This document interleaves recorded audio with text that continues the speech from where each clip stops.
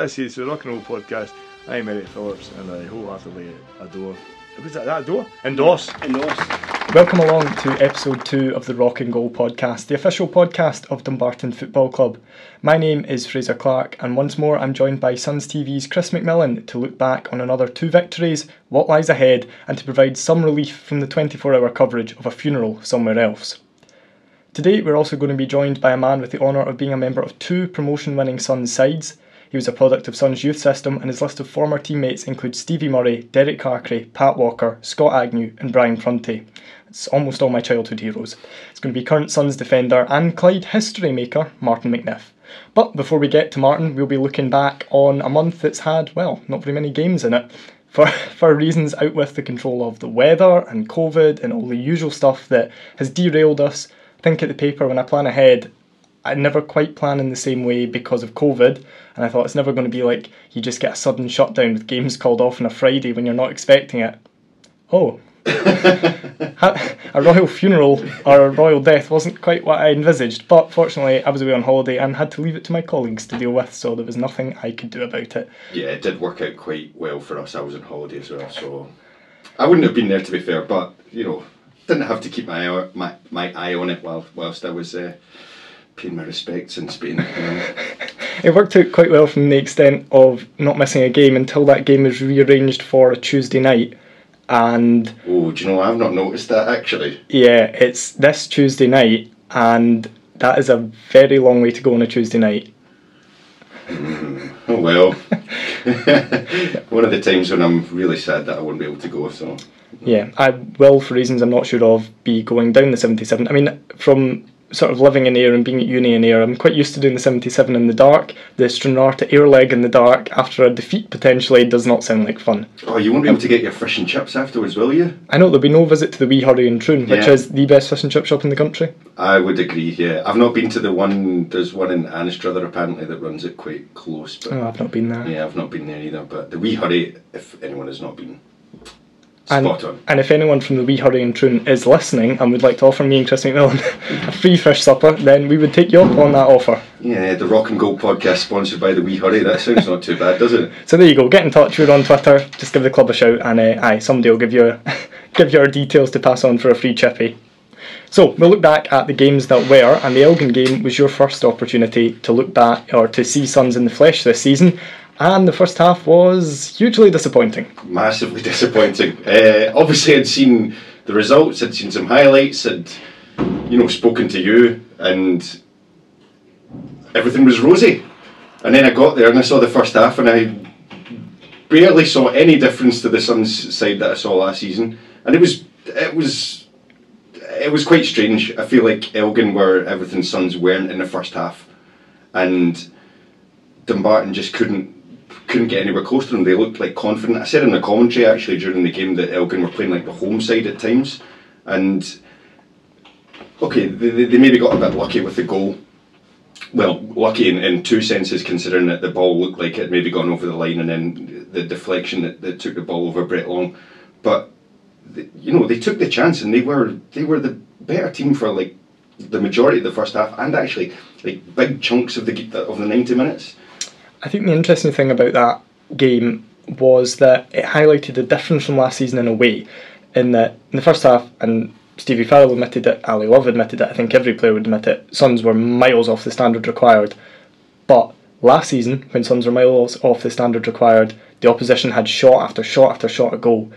Even when Suns were off it offensively, defensively the shape, saying this because Martin's obviously coming in and I can praise the defenders, but defensively the shape was decent, because you say Elgin pretty much dominated the ball in that first half, had a really decent amount of the ball after we scored the second goal in the second half, but Brett Long didn't have an awful lot to do in the whole game. In fact, aside from the goal, which, yeah, it was out in the build-up, yeah, it was deflected, but Kane Hester deserved a goal based on his first half performance. He looked really, really good. He probably ran Gregor Buchanan and Stuart Carswell as ragged as anyone has done in the league this season.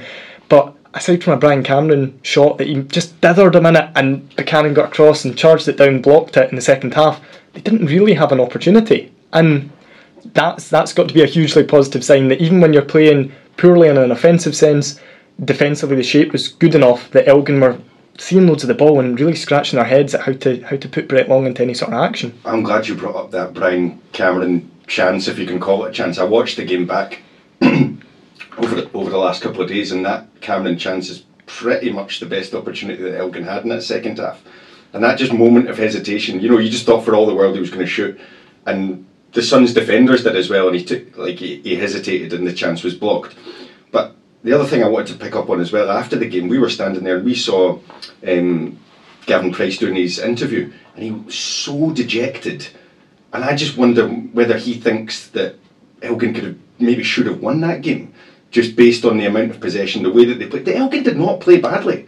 No. Did not play badly at all, but as you say, Dumbarton managed to get the job done, and we've spoken off air about this game as well, and that is just the style of game, the way that the game went, that I just see Dumbarton losing all day long last season, maybe the season before as well. You get a bit lucky with the penalties, that's fine, but as I said earlier on, you've still got to score the penalties.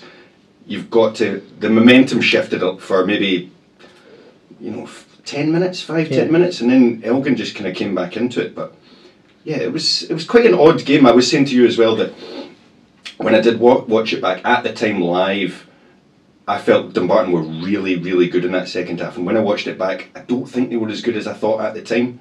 They did defend well. The shape was good. That was something that you had said before the game as well. That difference from last season, that the defensive shape was good. They looked to be like tactically drilled, and they looked difficult to beat.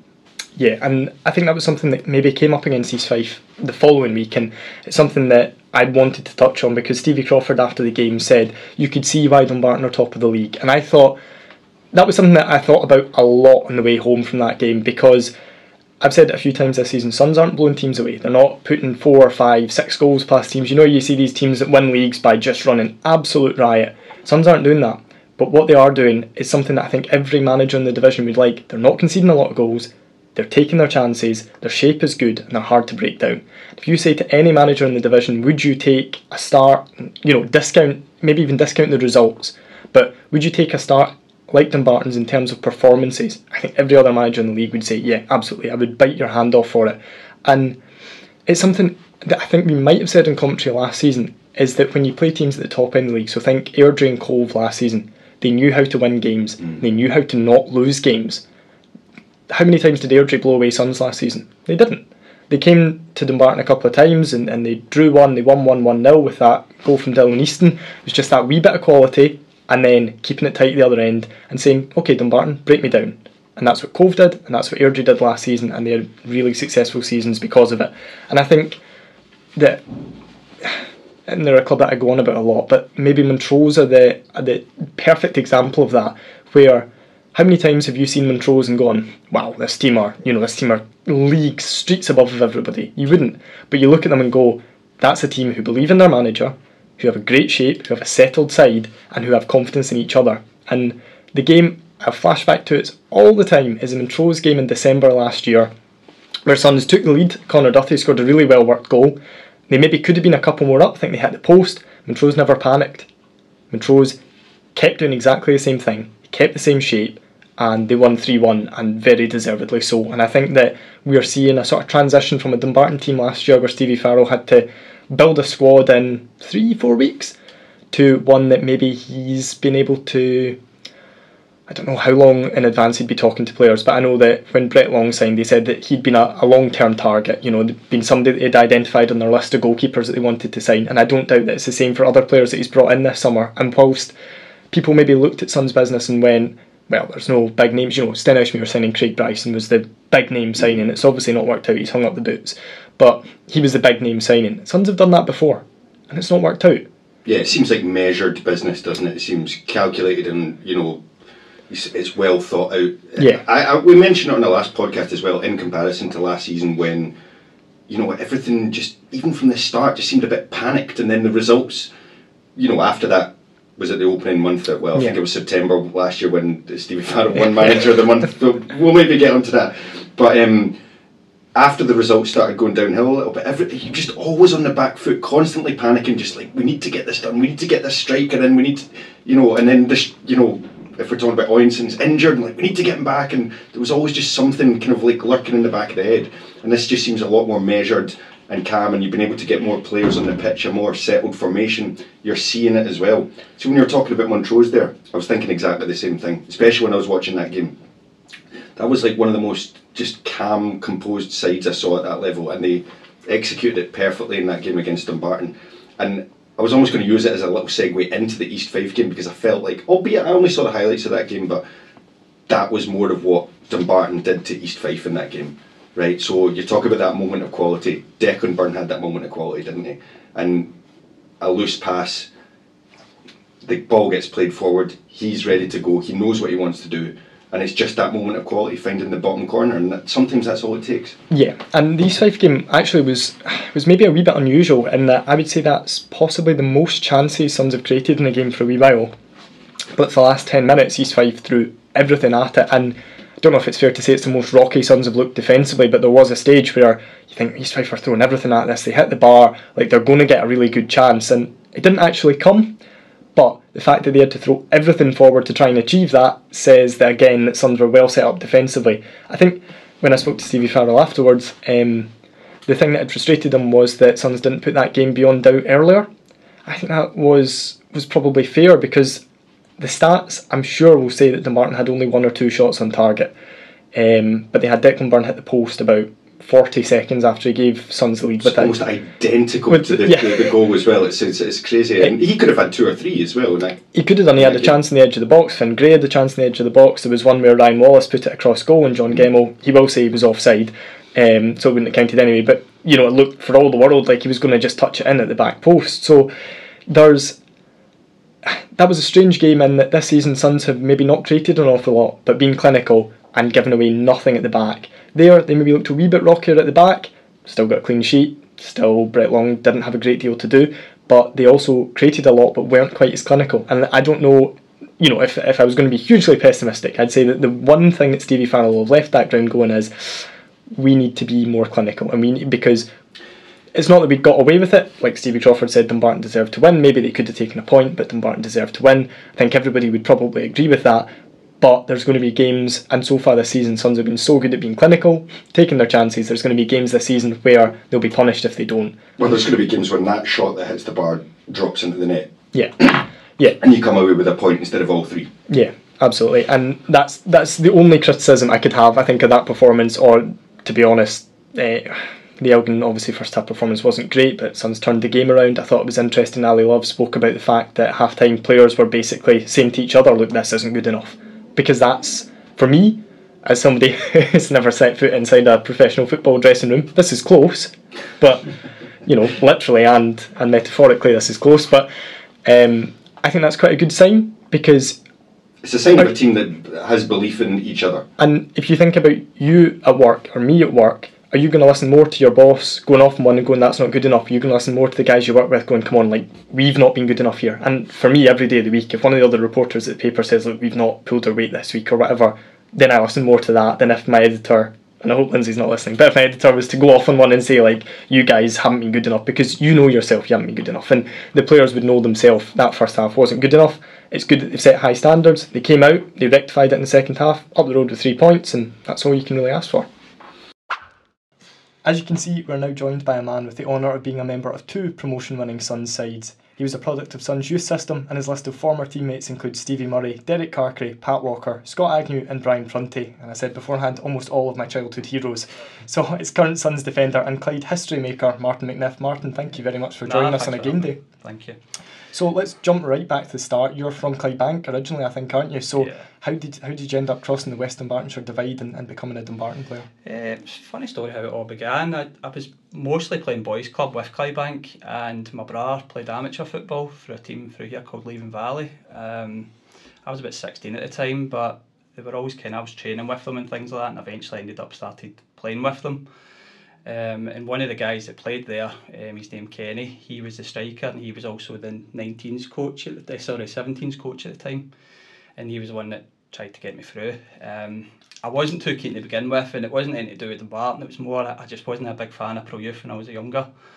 I don't know, there's several reasons why, but when Kenny said, like, you'll enjoy it, all the boys are great, see how you get on, came through, and Tony Wallace was there. There was a couple of players that ended up going first team, Kieran Brannan, and just straight away I got a good wee buzz for it, and it just all started for there. It was Kenny McComish that started it all. I also want to just ask right off the bat as well, the question that all fullbacks get asked: did you start as a fullback or did you get moved to? Yeah, absolutely not.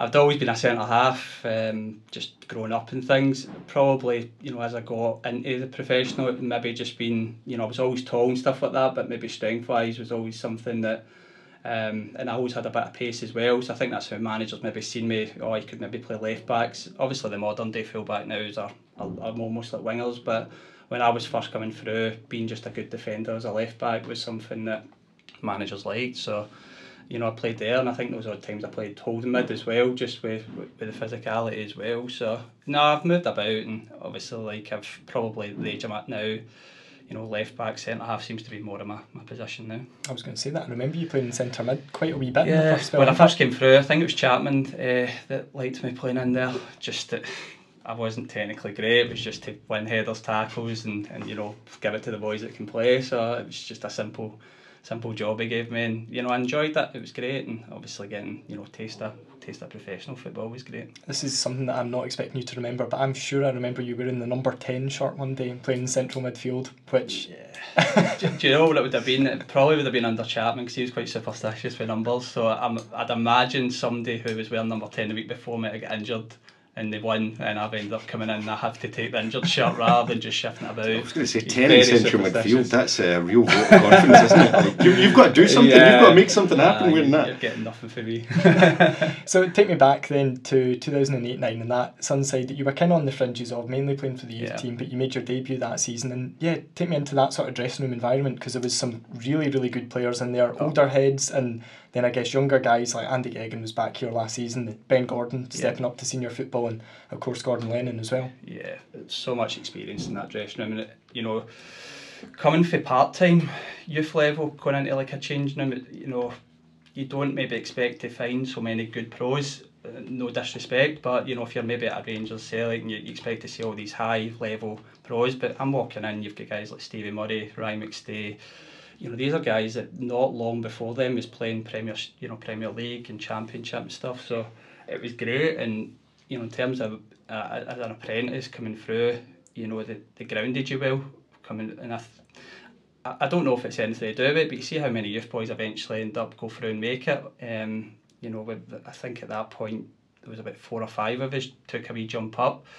And it all starts for them, giving us a discipline, because when you're at youth level it's a totally different experience to when you walk in a first team dressing room. And obviously Gordon Lennon as well, he was somebody that for a captain was just great for Elm Boy when you first came in. He just took you under a wing, he would always talk to you, because it's when you come through youths, there's no denying it, like some of the boys you need to go through a hard time when you come through the youths, and boys are on it tight. But let's say Gordon was brilliant with the boys. He would always, like, if he could see you're a wee bit down, he knew straight away, come right over. And it was just a great environment. I didn't train as much, probably more towards the end of the season. I started getting in quite a lot with the training and stuff. But that team was fantastic, and the run they went on towards the end of the season. I mean, I came to every single game, watched it, and it was just absolute joy to watch.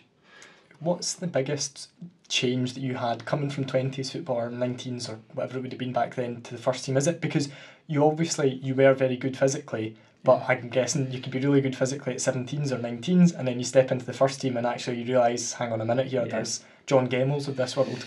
Yeah, people just do a lot of different things. I feel when you play youth football, I'm not saying it was predictable, but you can always kind of gauge what people are doing. But as you get up the leagues and the levels, it's just the intelligence of players just maybe going into areas that you yourself you don't want to go into. I was just used to playing against strikers that either wanted to maybe pin me if they were a tall striker, or just wanted to run in behind. But when you go to the higher levels, there's just so much good movements, intelligent players, and it's just getting your head around that to begin with, I think, because let's say fitness wise, when you're a young boy, you should be at the top end most of the time because you're just naturally fit. But when you're playing against actual men, it's just being switched on at all times and making sure that you're just concentrating, because that split second's just the difference at times. So I guess you'd get forwards that would maybe be a bit more one-dimensional when you're youth. And then when you move up, and then maybe they've got a little bit more of different sides of their game, you know. Yeah, I mean, you just it's hard to explain because, let's say, I mean, I'm not saying there's no intelligent young players as well. There definitely is. It's just, let's say, when you're younger, I feel like obviously the older they get and the more experience they get, just they do more intelligent things, like going into wee spaces, making runs in behind at the right times that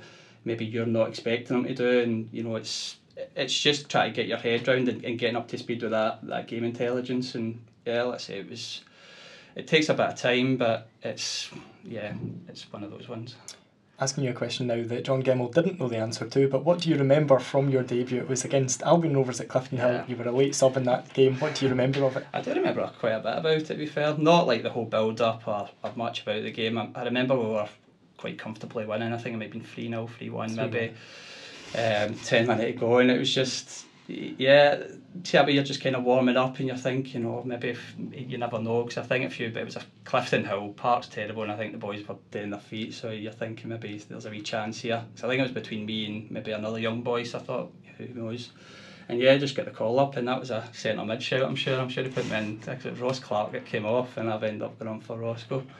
And I think I had like 2 touches of the ball if I'm lucky. At Clifton, I was like, it's just centre mid, it's going over my head the whole time, and it's great experience. Like, see, just be able to get that first marker down, though, it's vital. Like, just it gives you that wee drive to keep going, and you know that there's you want more games, so just you're going into training, you're trying even harder than what you were, because you're thinking, I want more of this. It'd be interesting if you could handle centre mid at Clifton Hill. You could probably do anything. Yeah, that's what I mean. I got away with it. I mean, I was always a young boy, nervous as heck, and let's say it's probably one of those ones where you're thinking, like, just don't make a you're going on the park, not want to make mistakes. So it's probably not a bad thing that the ball didn't come to me very many times. So I'm thinking, if I make a mistake, I'm done here. So it was Jim Chapman who gave you your debut. It was then Jim Chapman who brought you into the side a bit more, and he's someone you've worked with a lot throughout your career. So what's Jim Chapman like as a manager? What was he like to work under? He was great with young people, brilliant. And as you can see, I've said a few times already, just the amount of young boys that came through, he wasn't scared to give us a chance, and just great man management for young boys. He looks after you well, and you just feel confident with him going into the pitch, and even when you're playing young boy and you're thinking like, oh, am I good enough for this? It just made you feel like $1 million. You're going in the park and just wanted you to express yourself. So in terms of like having a first manager, it was perfect for me. Perfect. How big an influence has he been throughout your career then? Because obviously you'd have worked with him at Annan, and was he the man who took you to Clyde? No, he came the season after I joined Clyde. But Annan, that was at a good time for me as well, where obviously with Dumbarton we had great success going into the Championship, and Championship wise, looking back, my standard levels, I feel I was disappointed myself, and I did get an injury around the time Ian Murray came in. It's a lot of jumps in short succession with the promotions as well, I suppose. Yeah, so I was probably 2021, and going for a high, looking at the young me, did I just maybe get a bit ahead of myself, thinking, oh yeah, I've got promoted to the Championship, I'm a Championship player, maybe. But you get to like that kind of January time, I got injured, the new managers came in, I think he maybe brought a couple of players in, Scotty Linton and things like that. So at that point I'm thinking, I don't know if I'm going to get much game time, I don't deserve it, the way I feel like I've not performed as good as I know. So Chapman at that time, he was actually at the game, it was one of the games here, I was in the stands, and Chapman came over and said, look, I'm going to get an Annan job next week, nobody knows yet, but I'm looking at you to come in, if you're interested. So I was, straight away, I thought that was a great chance for me to just go play and enjoy again. And it also helped that they had Rangers in the league at that time, so I thought Rangers at Ibrox I checked the calendar, it was like March time, so I thought, right, that's an extra incentive to go to that level. So obviously Jim Chapman left and was replaced by Alan Adamson, who was his assistant at the time. What changed round about that time? Because I remember Alan Adamson's first game, he brought in a lot of younger players. You would have started that, I'm pretty sure. Ryan Metcalf came in, would have been Gary McHale on the fringes of things. Like, he gave a lot of trust to younger players. So what changed between Alan Adamson and Jim Chapman? He came in, just tried to make things as simple as possible in terms of training and that. I think it was probably like I'd probably managers still do it now, but I think that was a kind of old style thing when you're not doing very well, which we weren't at that time. It's just like, well, we may as well give the youth a chance and throw them in and see how they get on, because we can't be doing any worse than what we're doing now. And that's what I think Alan done. I think he noticed we had a good youth setup. There was a lot of good young players coming through and doing well in training, and he just threw us in for that game. For the life of me, I can't know the score of what that game was. You could probably tell me. So 1-4-1. This is the man to ask you. Don't worry. So I couldn't fully remember it, but yeah, I do remember it being a good day, because I remember we were all buzzing, and it was probably, I feel it was around October time and that. So it was just, I say, managers used to do it quite a lot back in the day when their teams weren't doing so well, and it worked for us, and yeah, it was great. I feel like it's a thing that a lot of fans call for as well when they're watching their team. If they're in a bad run, if a new manager comes in, I'm not saying that it's always right, but you seem to always see fans just going, just like, if we're not doing well, give the kids a few games and things like that. But if you've got a manager who's got faith in these kids, and if you're old enough, you're good enough, then fair enough. But it's probably psychologically for the first team players as well. If they're getting dropped for a young boy, I think the manager's looking for a reaction off them to say, like, if there's a 17, 18-year-old kid playing in front of you today, like, either raise your levels, or this is going to keep happening. So there's probably a bit twofold towards it, but obviously it worked out well for the manager on the day. And then the following summer was when Alan Adamson pulled off some of the greatest recruitment of all time, as far as I'm concerned. He brought in Alan Lithgow, he played alongside you, he brought in Scott Agnew, he brought in Brian Prunty, brought in a host of really, really good players that summer. What was the mood around the club? Because Suns had narrowly avoided relegation the season before, and then they made these signings that I think everybody kind of sat up and paid a bit of attention to. Yeah, I mean, even at my young age, I always kept a wee eye on quite a lot of the leagues and stuff like that, and you start noticing players and you always think, he's a good player and he's in that.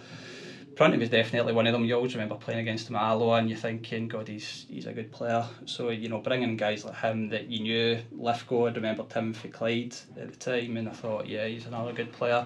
So you just start noticing, and bits coming in that you're thinking, these are good players, but I think every team always going into the season hopeful, but you never realistically think, like, can we win the league, or can we do something special with this? You hope it gels at the time, and you get maybe a bit of luck along the way. He signed other guys like Kev that I didn't know too well when he joined, but he was an Arclibank boy, and we got on obviously great, and I think the team spirit that season and just slowly grew, just with the great characters that were in that changing room, because there was so many of them. Yeah, talk me through the memories of that day in Airdrie then, and also I suppose the first leg as well, because that was live on TV. That was a huge occasion for the club, and talk me through the memories of that whole playoff final, because it was an incredible couple of days. Yeah, well, the first leg, I mean, it's hard to not know it's on telly. I mean, you turn up and it's totally different. I mean, you go outside where usually just before the game and you're just seeing cameras everywhere, and you just sense it's a big occasion. But I think it's good nerves you get before games like that, or for me certainly anyway. I feel like it just gets your mind more focused than you probably normal, and you just hope that everything plans out. But yeah, the first leg, I mean, the only thing I remember for playoffs most of the time is Tony Wallace. Like, I don't know where he came from. Just all season it was just up and down, and then playoffs it just became a different player altogether. So I remember that game, just him against the boy Lovren, wasn't it? The kind of more experienced guy, and just I always remember playing against him and thinking, like, just horrible player, like probably really nice off it, but on the park just horrible to play against. But I just thought Tony was just, punch for punch, giving them just as good as he got, and played obviously an excellent game, and it was quite a tight 1-0, wasn't it? 2-1 the first 2-1 the first leg. Oh yeah, they got a wee goal, didn't they? And then the second leg, you're going into it, it's hard. I always feel like when you're winning and you've got a second leg to play, it's like, what do you do? Do you go for that other goal? Do you try and hold off? And I don't know if we were in that situation when we were in, because I felt it was quite a nervy start to the game. Do you remember what the instruction was in terms of whether to go for it or sit back? Alan he was always wanting to win, to give him his due. He always put a team out, just wanted to go and make sure that we won. He didn't want to be negative, so he put the same team out that he thought would win the game. But as players, sometimes you think game management, what do we do here? And obviously, let's say at the start of the game, I just remember being quite nervy and not much happening until obviously a wee bit of brilliance. I'm sure it was Aggie's ball. Aggie's great ball over Darko. You're watching in your head right now. Yeah. So as soon as you get that goal, you're just thinking, brilliant, great. We've got a 2-goal cushion now. That's great. And then I think it was very quickly we got the second goal, wasn't it? Darko again, and you're just thinking, wow, like, we can only lose it now. We just need to keep focused, game manage it. And I think that's something we done great in the second half. I do remember it just at some point, it might even been like 10 minutes to go, and we were passing the ball about, and there was a wee bit of olays and stuff, and you're just like you don't want to get carried away, but that's at the moment you're thinking like, I think we've done this, you know what I mean, like you're just worrying, you're just waiting for that whistle to go, and it's just euphoria once you win it. You don't really know what happens the first 5-10 minutes, you're just, he's all over the place, you know, your family's coming on, the fans are on the pitch, and you're just, listen, it's memories, that's why you play football for, I'll put it that way, that's why I wanted to play, just for occasions like that. It was just special. And what does it feel like to play a nice simple 2-yard ball and get an ollie? Well, I don't get it very often, but let's say it just gets your head on. It's hard because you try and blank out, because as soon as you hear the olays, you're like, I think they got a sending off actually, because that's what I was going to say. That's when I start thinking like, God, somebody's going to smash me or something like that. And it was Craney that got the smash, I'm sure, for Craney, but it was, you do try and switch off it, because obviously it's great for the fans, that's what, you know, they're coming here for, but as players we know there's still 10 minutes and there's a lot of weirder things happening in football in 10 minutes, so you just got to keep yourself composed as best you can. I felt like James Craney got smashed quite a lot by opposition players that season. Was it like, why was it just because he was quite wee and people thought they could take him? What was the deal? I think he was one of these players as well, like he could make a foul look 10 times worse than what it was as well, for that way, but I think he did get hit that day, I'll give him his due, I think he did get hit. Because he was about 8 stone and he went really high in the air when people hit him. Yeah, so how soon, so I spoke to Alan Adamson back in May time about that, and he said that it was almost like Suns got promoted, and then there was celebrations, then there was a wee bit of a shock around the club, and it was almost like, well, we weren't really banking on this, so now what? What was the kind of mood amongst the players looking ahead? Because you look at that championship and you had teams like Falkirk, Partick Thistle, who budgets would have been 5-10 times Suns' budget, and I think once the elation died down, there was a wee bit of realism that came in, and Suns fans started to think, hold on a minute here, this is a different kettle of fish entirely. Yeah, definitely. I mean, we try to not really think about it. It's just when you get promoted, I think every team's the same, where you just have that confidence that you can go again. And, you know, we did have a really good team spirit at that point. So we're thinking, for me as well, I think lower league's team spirit's a massive thing. So if you've got that in a team, you know, that can be half the battle sometimes. So because we had that, we did feel, you know, we could have a wee go here. Obviously, we knew, I think that was the time when Airdrie got just brought up, didn't it? So we started to think like there is maybe a couple of teams that we can, you know, that we fancy ourselves against, no disrespect to them, but, you know, I think we kind of went that season with a fair bit of confidence, maybe a bit more than normal, but I think that's just with the promotion and stuff like that. The Airdrie thing is interesting that you just touched on there. I presume that this isn't the case whatsoever, but I just wondered whether there was any thought, because they got brought up because of the Rangers situation, was there any thought about, you know, even if we'd have lost that game, we would have gone up anyway? Didn't take anything away from it? No. I think it was just that way of like, I don't think anybody ever thought that. It was just obviously what they'd done. I don't think I had any feelings on it at the time, but it was probably one of those ones where you probably gave you a bit more confidence in the league, thinking, well, there's a team that should be a League One team now in the Championship. So in terms of, you know, our survival, which was probably the aim for us, like, to be perfectly honest, was, we're thinking, well, that's gave us maybe a better chance. Give it a better chance. We've gone through all this podcast without talking about Suns' assistant manager around about that time, who's been massively in the news over the past couple of weeks, in Jack Ross. What was Jack Ross like to work under? I love Jack. I thought in terms of coaching, it was just totally different from what I experienced when he first came in. It was one of those ones where now, you know, even at the time, you could think he's going to go far, like just the way he prepared training, even some of his team talks. It was quite common, so what we would do is in the dressing room, Alan would have his speech, and again, Alan was just short and sweet with most of his speech. It was just like, go, play, express yourself. Never anything on the opposition, it was just all about us. And it wasn't until we probably went in the warm-up with Jacko, and Jacko would get us together and he would give us another team talk, and some of them he gave us, it's like hairs in the back of your neck type stuff. It was just, in terms of talking, brilliant. I say training was unbelievable, just everything was so organised, it was short, it was sharp. It's just something I wasn't used to at the time, because a lot of the time you go at part-time, it's like one drill gets set up and then you need to go away and go a wee jog around the park for the second drill, but he had everything just laid out, and I'm thinking, wow, this is what professionalism looks like. And he just raised the standards, and I think like when he came in, you could probably pinpoint, like when he came in to when you seen our results since he came in, it was a difference, because I mean that season we went for 5 or 6 games lost in a row or something, if I remember right. So it was, for that to obviously going in the form that we did, I think he's got to take massive credit for that, definitely.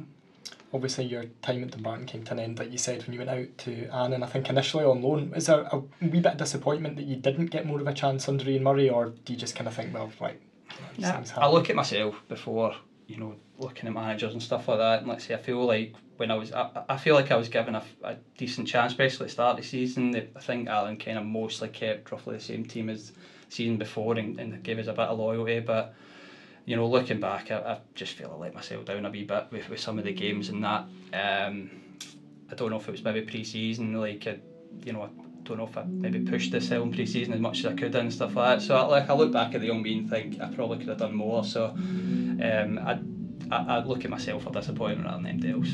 Here's a question that I've been dying to ask you as Bonnie Riggs strokes on start the tunes in the background, but a question that I've been dying to ask you because I love asking players this.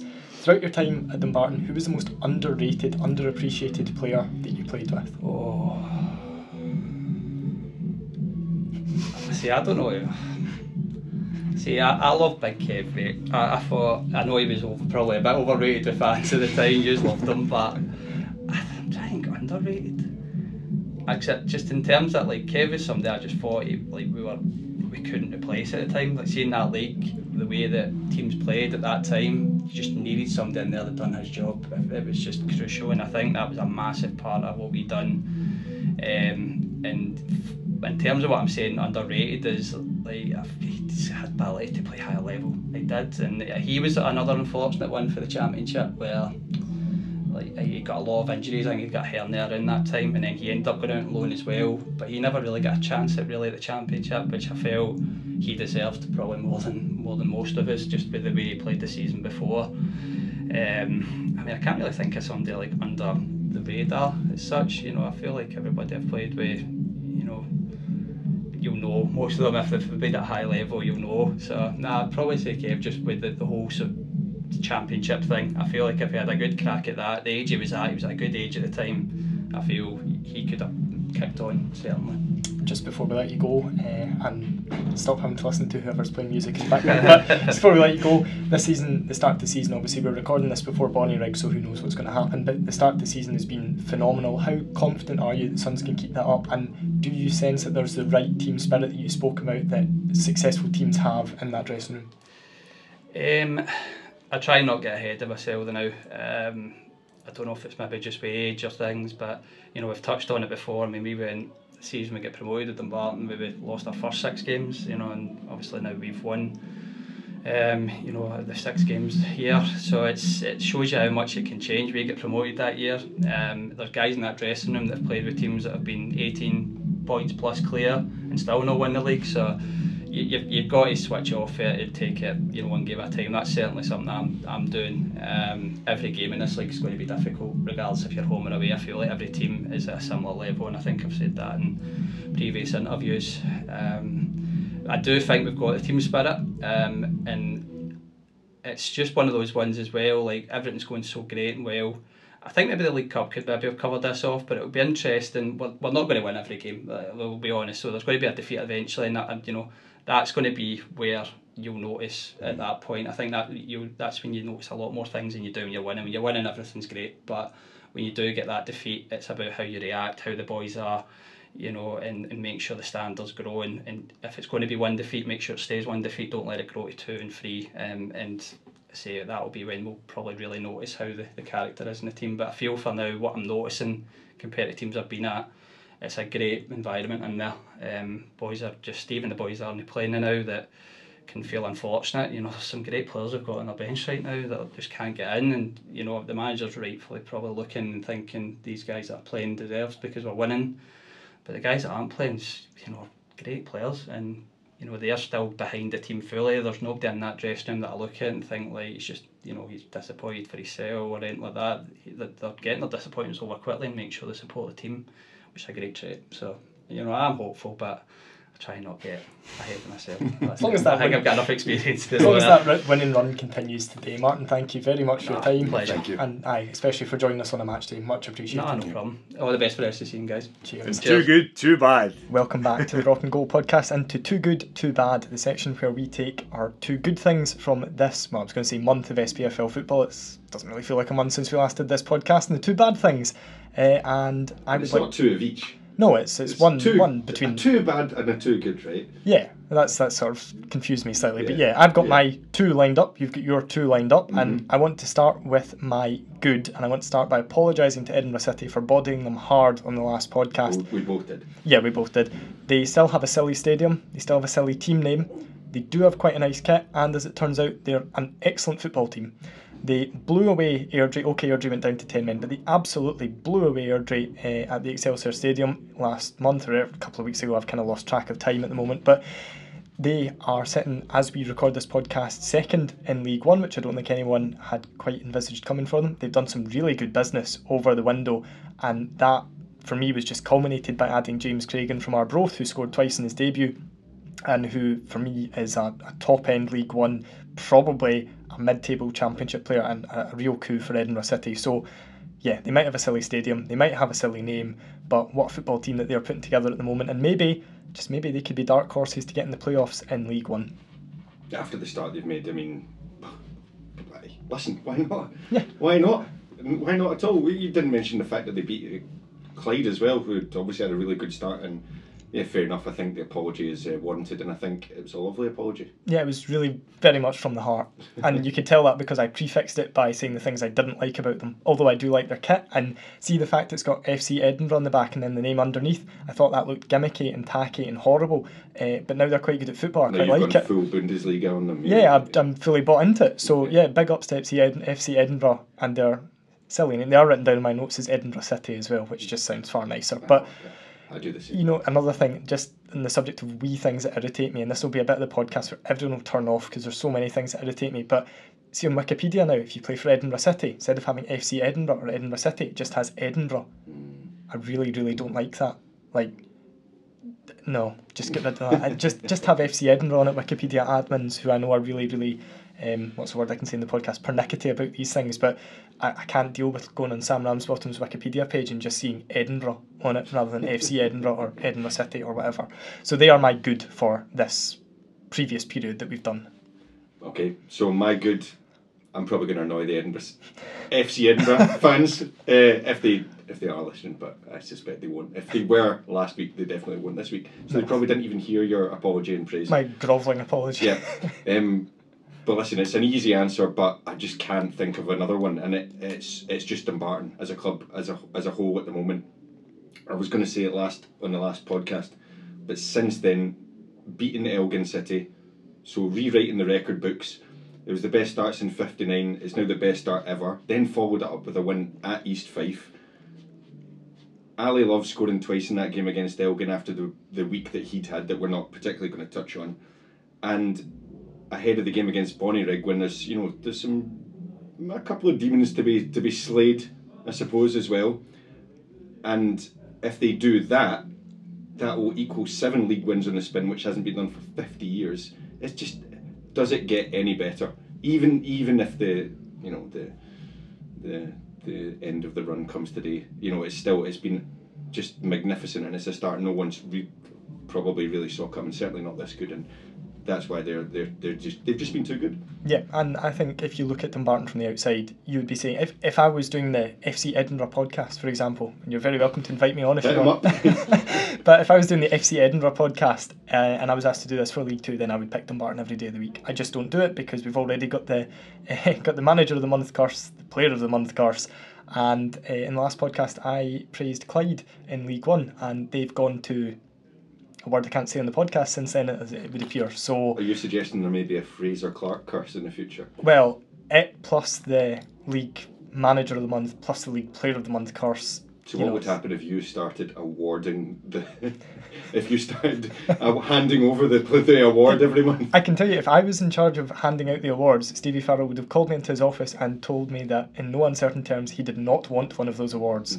My too bad is a team who I think you could have mentioned in the too good if we'd done this podcast last season every single month, and it's Arbroath, who've had an absolutely dreadful start to the season. What's happened? They are shedding players at an alarming rate. Now, I understand that some people are saying, James Cragen's gone, he didn't start every game, Jason Thompson's gone, he's getting on a wee bit. Nicky Lowe left to go to Kelty Hearts because it's 15 minutes closer to Greenock than Arbroath is.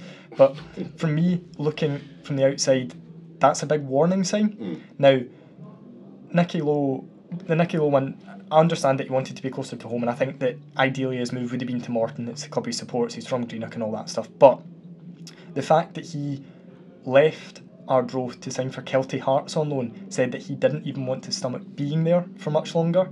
The fact that a player like James Cragen, who, for my money, and I spoke about him earlier in the podcast, a really good player, stepped down to FC Edinburgh. The fact that Jason Thompson, who was a really dependable, solid player and always struck me as a bit of a model pro, a bit of an inspiration for guys around him, the fact that they've all left the club, I think it's a big blow to the dressing room. And if I was looking at that from the outside as an Arbroath fan, I would be concerned. It would be, take players in Dumbarton squad at the moment who maybe aren't involved that much, but who are either good players or who you think would be good guys to have around the changing room. If they all started leaving, I would be a bit worried. On top of that, the recruitment has been suspect.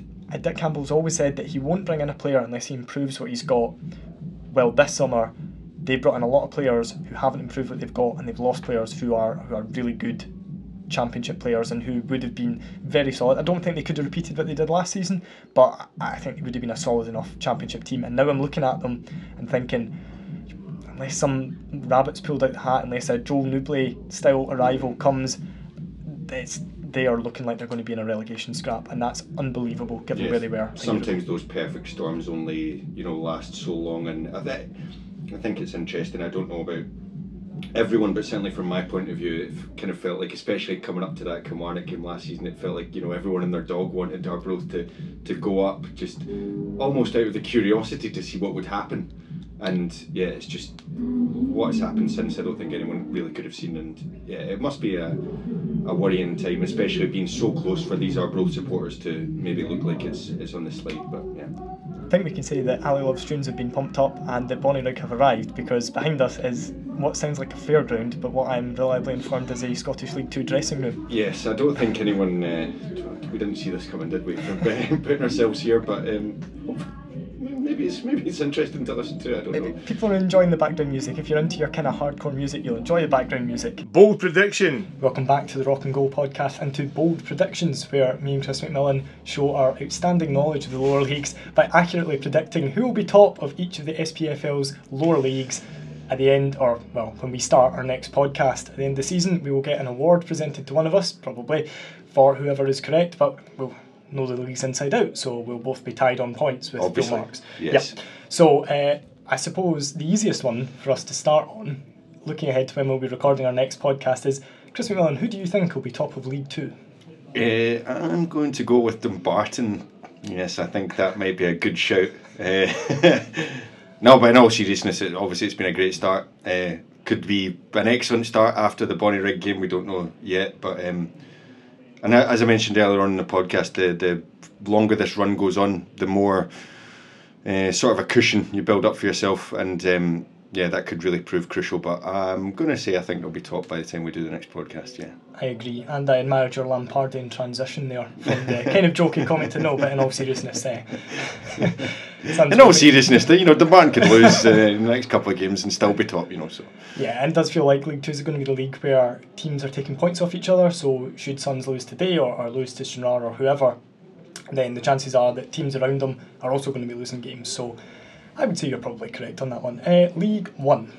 League 1, now I have been saying this since the summer, really, since before the season started, and I'm still kind of going to go down the same road, but League 1, I have no idea I really thought before the start of the season that I thought it would be a really competitive division. I thought it could have been a situation where, perhaps you might have had Kelty, Peterhead and maybe Edinburgh kind of maybe fighting to stay out of the bottom two places. And then I was thinking, I think everyone from there up would probably fancy at least getting in the playoffs. Edinburgh City have already smashed that to pieces. Sorry, FC Edinburgh, excuse me. They've already smashed that to pieces. For that now. Yes, like a little bagpipe maybe. But I am really, really not sure. I think I've been impressed with Dunfermline's start. I think if I had to stick my neck out, I'd maybe say them.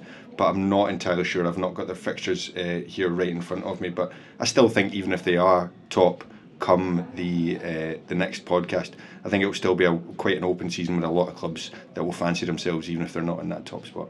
I think Dunfermline are probably the sensible pick, so therefore I've gone for Montrose, who everyone knows that I admire greatly and relish the opportunity to talk about. But Montrose historically don't start seasons particularly well and then pick up pace as they go on. This season they've actually started all right. They're third in the league at the moment, and looking at the fixtures, they've got Alloa today, so now I've said that, they'll get battered by Alloa.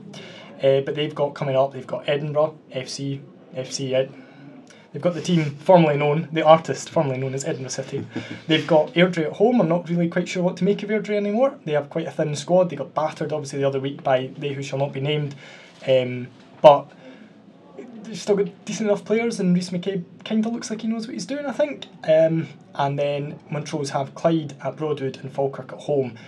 I think that they could pick up a decent number of points from there. They seem to have a bit of a hex over Clyde at Broadwood, which I've noticed. And Falkirk, again, another club, like feels like for about 6 or 7 years now, you've expected Falkirk to be a lot better than they are, and it just isn't happening for them. So yeah, I'd fancy Montrose to pick up a decent wee run of points in that, even more so if they can get Rory McAllister up fit, fully firing and bagging the goals as he has done throughout his career. You'd imagine they'll be there or thereabouts towards the end of the season anyway. This might be one of the last opportunities to, if they're going to make that jump into the Championship. The time might be now, but yeah, this team's cycle feels like this is maybe exactly. It's maybe just over the peak, maybe.